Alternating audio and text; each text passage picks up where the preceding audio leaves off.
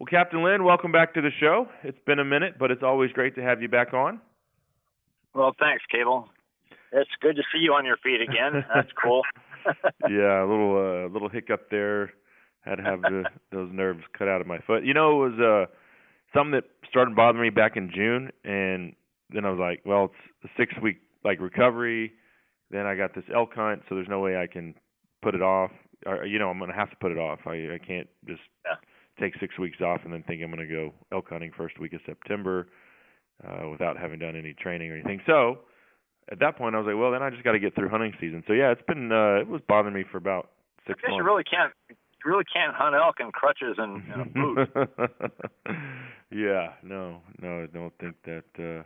Hell, it's hard enough with two good wheels, I know, really. Yeah. So anyway, I'm getting there. But what about you? How's things looking on the Texas coast?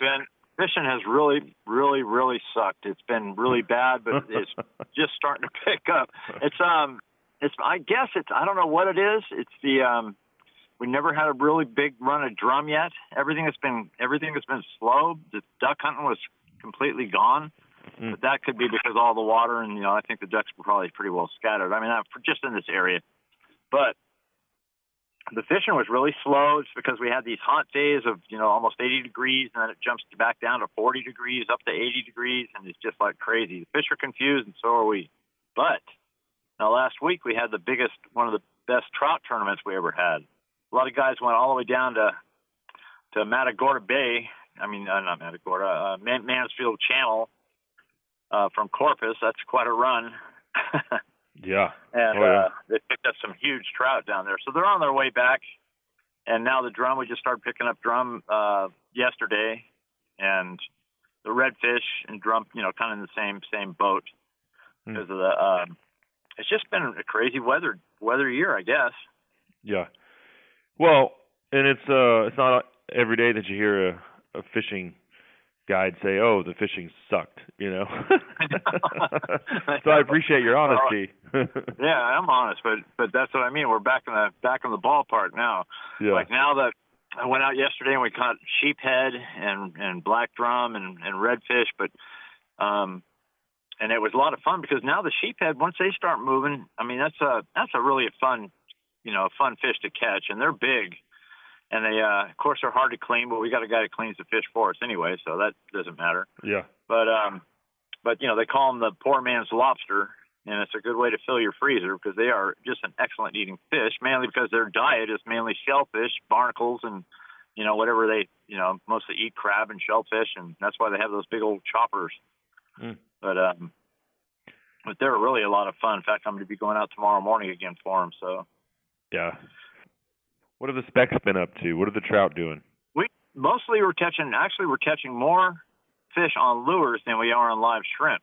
And it's mainly because of the way the water is and stuff, because we've been hitting the deeper water, and we're using chartreuse, kind of pale chartreuse, pale white chartreuse, the soft plastics and stuff, with just 1/8 ounce jig head and just kind of bouncing the bottom and stuff. But it's been really fun. I mean, it's more fun. We're catching like 100 trout a day.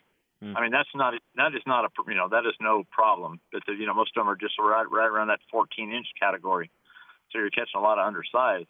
Yeah. And the redfish, like last week, the redfish were worse than perch, but they were all just not quite keeper size. They were between 16 and 18 inches. And it's just crazy. I mean, there were so many of them, you just had to stop fishing. I mean, it's fun. It's, all kinds of fun to catch them, but you're still not putting anything in the box. So all the big fish are out deeper, or what? What's going on? I don't know. We've been trying to figure this out, and a lot of the people think it's because of the spawn. Now it was kind of everybody thinks it's a late spawn, so they think a lot of the redfish are still out in the Gulf, and which is very possible. And we should be getting our spring tides in here any time now.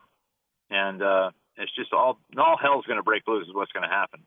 Yeah. Because we're catching so many fish. But you just told me the fishing sucked. I know, but we're catching so many fish, but they're not keepers. So we're catching, we're just not putting in anything in the cooler. Yeah. Like I said, the redfish are worse than perch, so the small reds, and it's just driving you crazy. And I even went out, and one day I went out, and I was so frustrated. It was like 2:00, and these guys came all the way from Kansas, and they said, "Well, what are we going to eat?" And I go, "Well, okay." So I had my last minute game plan. So I go out to the Humboldt Channel, and we caught 30 sand trout, silver trout, and whiting in about an hour, and they were all pretty good size. And so we filleted them all up. And they had 60 fillets, and they were happy as could be. And they went, there's nothing wrong with whiting; they're excellent eating. Same with the silver trout too. Yeah. But they're just not specks. So I went offshore with my buddy Josh Gunther. He's also my taxidermist. And we went out of I think we went out of Port O'Connor this summer. And anyway, we were trying to catch bait for sharks. And we were catching, trying to catch whiting, and we kept catching gaff tops. And I was like, what? I usually just throw those back in the, be like, oh, dang it, and throw them back in. He's like, no, those are delicious. And I was like, yeah, right. Nobody's eating these saltwater catfish. And anyway, he filleted them up for me, and I took them home. I mean, just soft, delicious white meat. So you never know. No, isn't that good? It just depends on where they're at. Yeah. And what they're feeding on and stuff. But there's nothing wrong with the big gaff top, and they fight like crazy too. Yeah.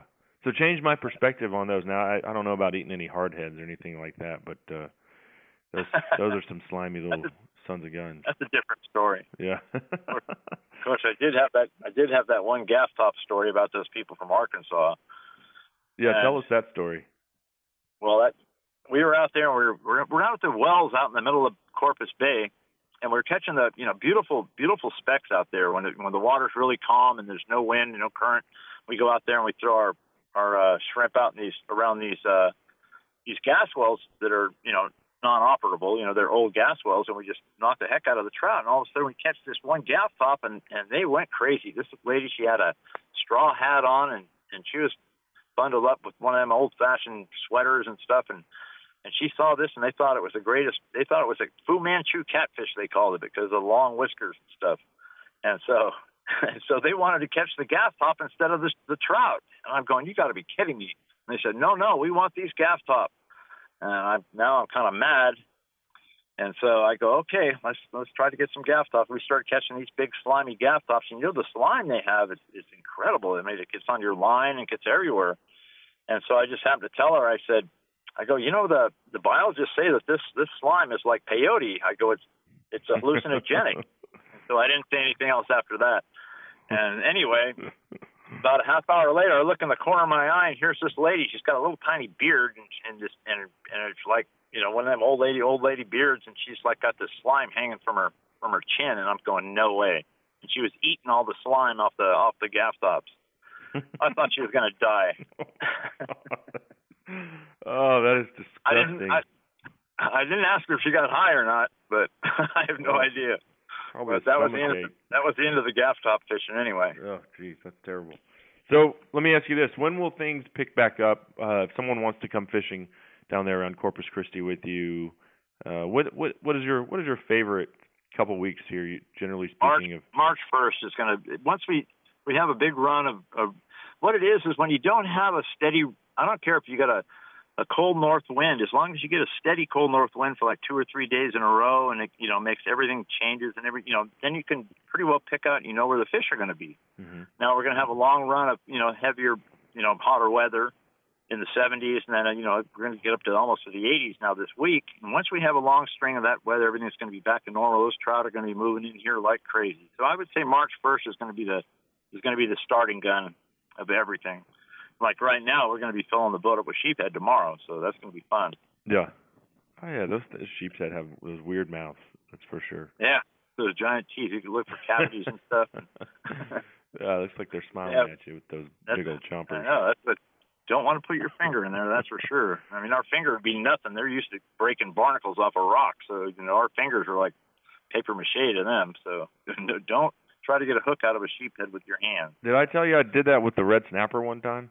What's that? You tried to put your hand in there? No, I did put my hand in there, and I had on I had on gloves, and I just lost my mind there. I might have had a couple. This was when I was younger, and probably just turned 21, and so we were probably more into drinking beer than catching fish in those days.